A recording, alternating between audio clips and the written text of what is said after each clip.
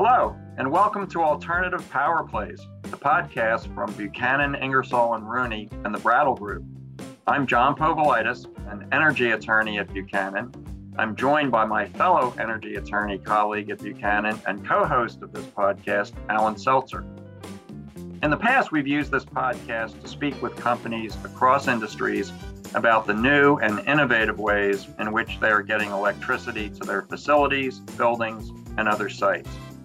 On this episode, however, we want to take that energy discussion to an even higher level, specifically to Washington, D.C. and the impending midterm elections. Today, Alan and I are fortunate to welcome another of our Buchanan colleagues to the podcast, Ed Hill. Ed is a principal in Buchanan's government relations practice in Washington, D.C. Before joining Buchanan, Ed spent time as Chief of Staff for Senator Lisa Murkowski of Alaska and as Legislative Assistant, Legislative Director, and Deputy Chief of Staff for former Senator Pete Domenici of New Mexico. Ed, welcome to the podcast. Hello, and thanks for having me. Now, Ed, it's early April, and believe it or not, we're just 7 months away from the midterm elections. I'm sure everyone has started seeing campaign ads on their TVs and in other media. With the Democrats looking to retain control of the House and Senate, and the Republicans looking to take back one or both, these elections are bound to be as contentious as ever. However, there are a number of priorities in the energy and power space that the White House and the Democratic-controlled Congress would ideally like to get accomplished before November to head off any chance that Republicans win majorities in one or both houses of Congress and derail their plans. Conversely, the Republicans have their own agenda. So let's discuss these matters in greater detail and how these competing agendas might be harmonized. So Ed, let's start off with the bipartisan infrastructure bill that passed last fall. What's in that bill that affects the energy and power space? And more specifically, what's in the bill that might impact renewables? It's a great question. There's a lot in there. There's a title in there entitled Grid Infrastructure and Resiliency that has $73 billion. Within that, that money is going to be spent to improve capacity for solar, onshore and offshore wind. There's another new and exciting provision in there that should speed up the permitting process. And that is, it provides FERC, Federal Energy Regulatory Commission, with sole siting authority for previously designated national corridors. Something that's brand new, should speed up all these projects. So that's another tool in the toolbox, so to speak, to go along with that $73 billion. There's another title in there for supply chains for clean energy technologies, basically creating our own critical mineral industry, whether it be through recycling or obtaining it here within the United States. That's going to be key for a lot of what we want to do, whether it be electric vehicles, solar panels, et cetera. And then finally, there's another $7.5 billion in there for EV infrastructure that's exciting, which all goes hand in hand again with the grid, the critical minerals. It's all part of the same puzzle. Ed, there's a lot of stuff going on there, as you indicate. And I guess the next logical question is, what can Congress and the administration do between now and the November midterms to really energize or bring these parts of the bill to life as you've just discussed them? Sure. And with any piece of legislation or any rulemaking that's done, whether it be at the federal level or the state level, it's a matter of keeping the foot on the gas, so to speak. In a timely manner, you need to continue to roll out each of the programs. And to date, almost on a daily basis, we see an announcement coming from, it could be the Department of Energy or the Environmental Protection Agency, FERC, Department of Transportation, about a new program that's being rolled out. So if the administration, with pressure from Congress, can keep that up, the sooner these programs are out there and that money is available, the sooner we can get moving. Another much talked about piece of legislation, Ed, is the Build Back Better bill. Can you tell us what's in that bill that would impact the energy space? Sure, that's been a bit of a moving target over the past year, but primarily there are clean energy and manufacturing tax credits in there. Do two things in essence. One, it would provide some certainty, something that the developers and business folks always want. certainty so that they can move forward on a project. As of now, a fairly substantial reform of the tax code. There's currently 30 plus or so tax credits in the energy and efficiency space. And what this bill would do would be to reduce it down to 3 credits, three simple credits, and then have them in place for 10 years, as opposed to what often happens nowadays, where on a year-to-year basis, Congress has to extend it, and oftentimes they miss the deadline, and you're now into the new year, the new tax year. And of course, that goes back to the whole certainty thing. There's been talk about potentially having a methane fee in there. That looks less and less likely. And then timely that we're having this podcast right now, President Biden has rolled his budget out. And interestingly enough, within that budget, it talks about Build Back Better, but it doesn't provide any specific costs or revenue numbers, i.e. the amount of money that would be raised from any tax changes to the tax code. One could look at it in many different ways, that they don't want to put something prescriptive out there. They want to provide maximum flexibility. As we'll talk about in a couple minutes, there's a senator from West Virginia who has received a lot of headlines over his reluctance to move forward. So by keeping it as broad as possible, I think it's maximum flexibility would be my very quick analysis of the budget proposal and that provision, or lack thereof. Do you think Build Back Better has any chance of passing ahead of the midterm elections? For example, can Senator Manchin and the rest of the Senate find common ground that might get some form of the bill passed this session, as the Democrats have been trying to do for months? And again, it's very timely that we're here doing this podcast now, because Senator Manchin has announced a renewed willingness publicly in 2 different speeches to engage on a smaller version of the bill. He said that he thinks there needs to be an April or May timeframe to really get the hard work done and finish the bill out. I think the question becomes is, can Senator Manchin and within the Democratic Party, can the more progressive members who, if you remember at the beginning, wanted to do something in the $6 trillion range or ballpark, so to speak. And if we're now talking about a very limited bill, what Senator Manchin has said is, okay, let's do all the clean energy stuff, the green energy stuff. Let's raise some taxes on the more wealthy, and let's do something with prescription drugs, and also put some of that revenue back into deficit reduction. That is a far smaller package than originally envisioned. So the question then becomes, if Manchin can get to a good place, can the more progressive members who had visions of something much bigger, is that going to be enough for them, or can't they accept that? So those are some dynamics to be looking out for over the next couple months.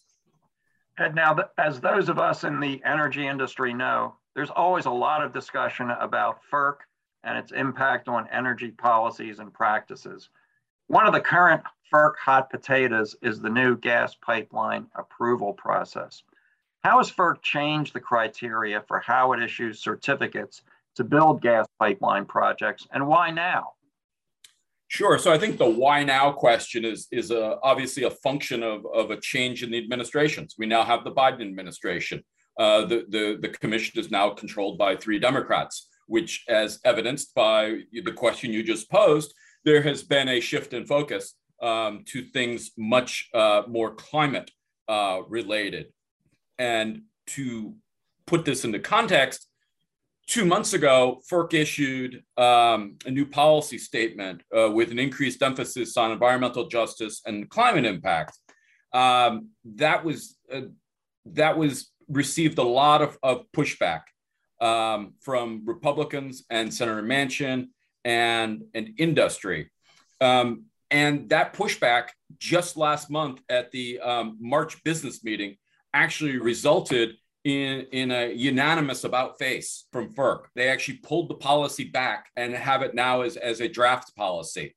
And they're going to seek additional input and consider changes. And another big thing that came out of that is the revised policy statement, regardless of when it goes into effect, will only apply to future projects, not any pending projects. And again, it goes back to a theme that we've talked about today, and that's certainty. At least it provides a little bit of certainty to the projects. And in this case, FERC listened. They listened to the concerns that were raised, and they're going back at it. And so we'll see what the revised policy statement looks like.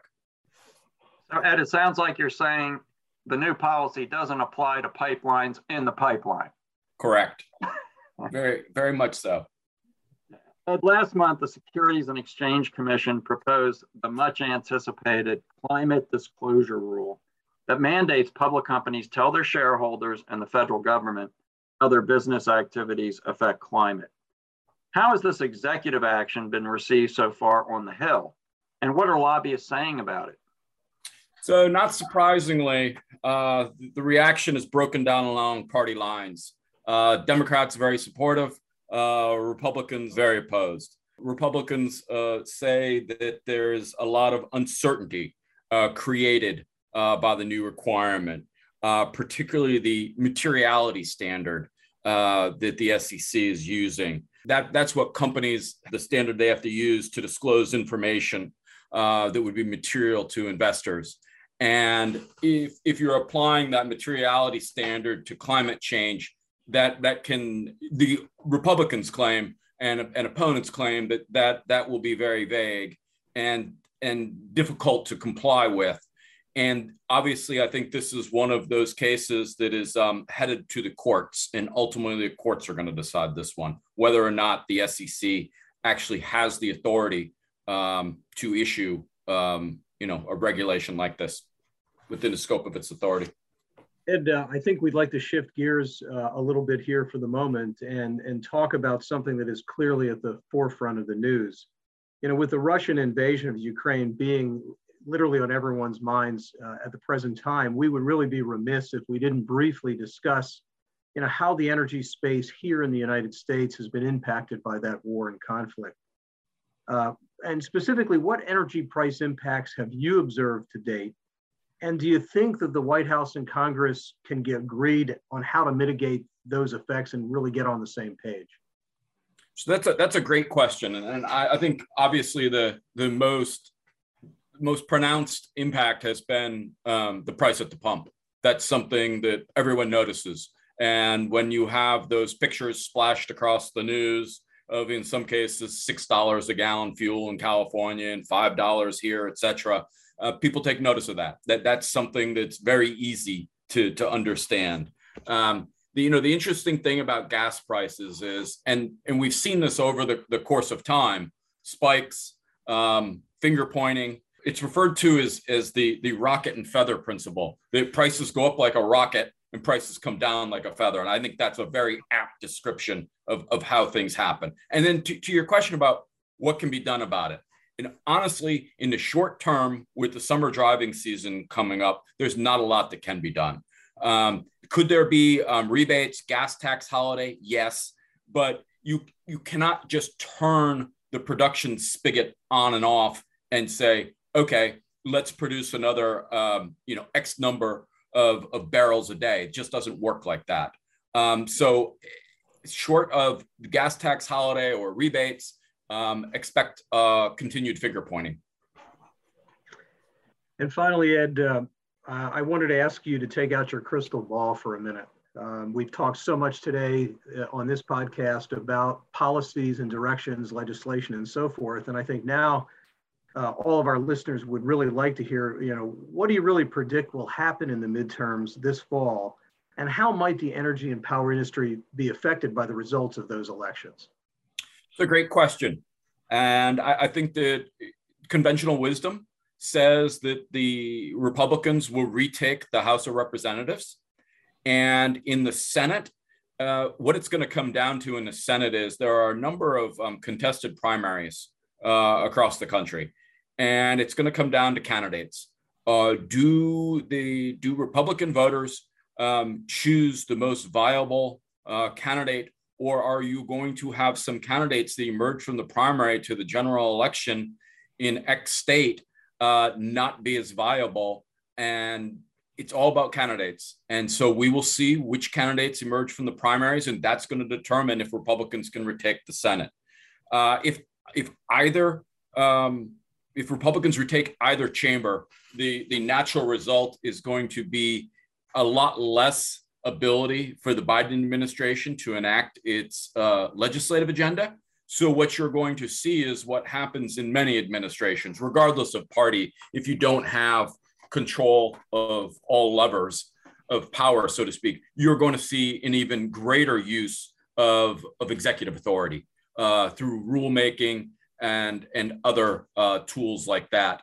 And of course, then the more rulemaking there is, the more litigation there's going to be. I already mentioned that the SEC rule is likely to wind up in court. We already have an interesting case before the Supreme Court regarding the EPA's authority to regulate emissions from power plants. That decision, they already did oral arguments last month. That decision will be coming down. That's a big one. So again, it all goes back to the courts in many cases. And I think the Republicans, to close this out, will control at least one chamber of Congress, if not both. And I really want to thank you for joining us today and giving us your insight into what the conversations like in DC, both respect to existing policy and some of your prognostications.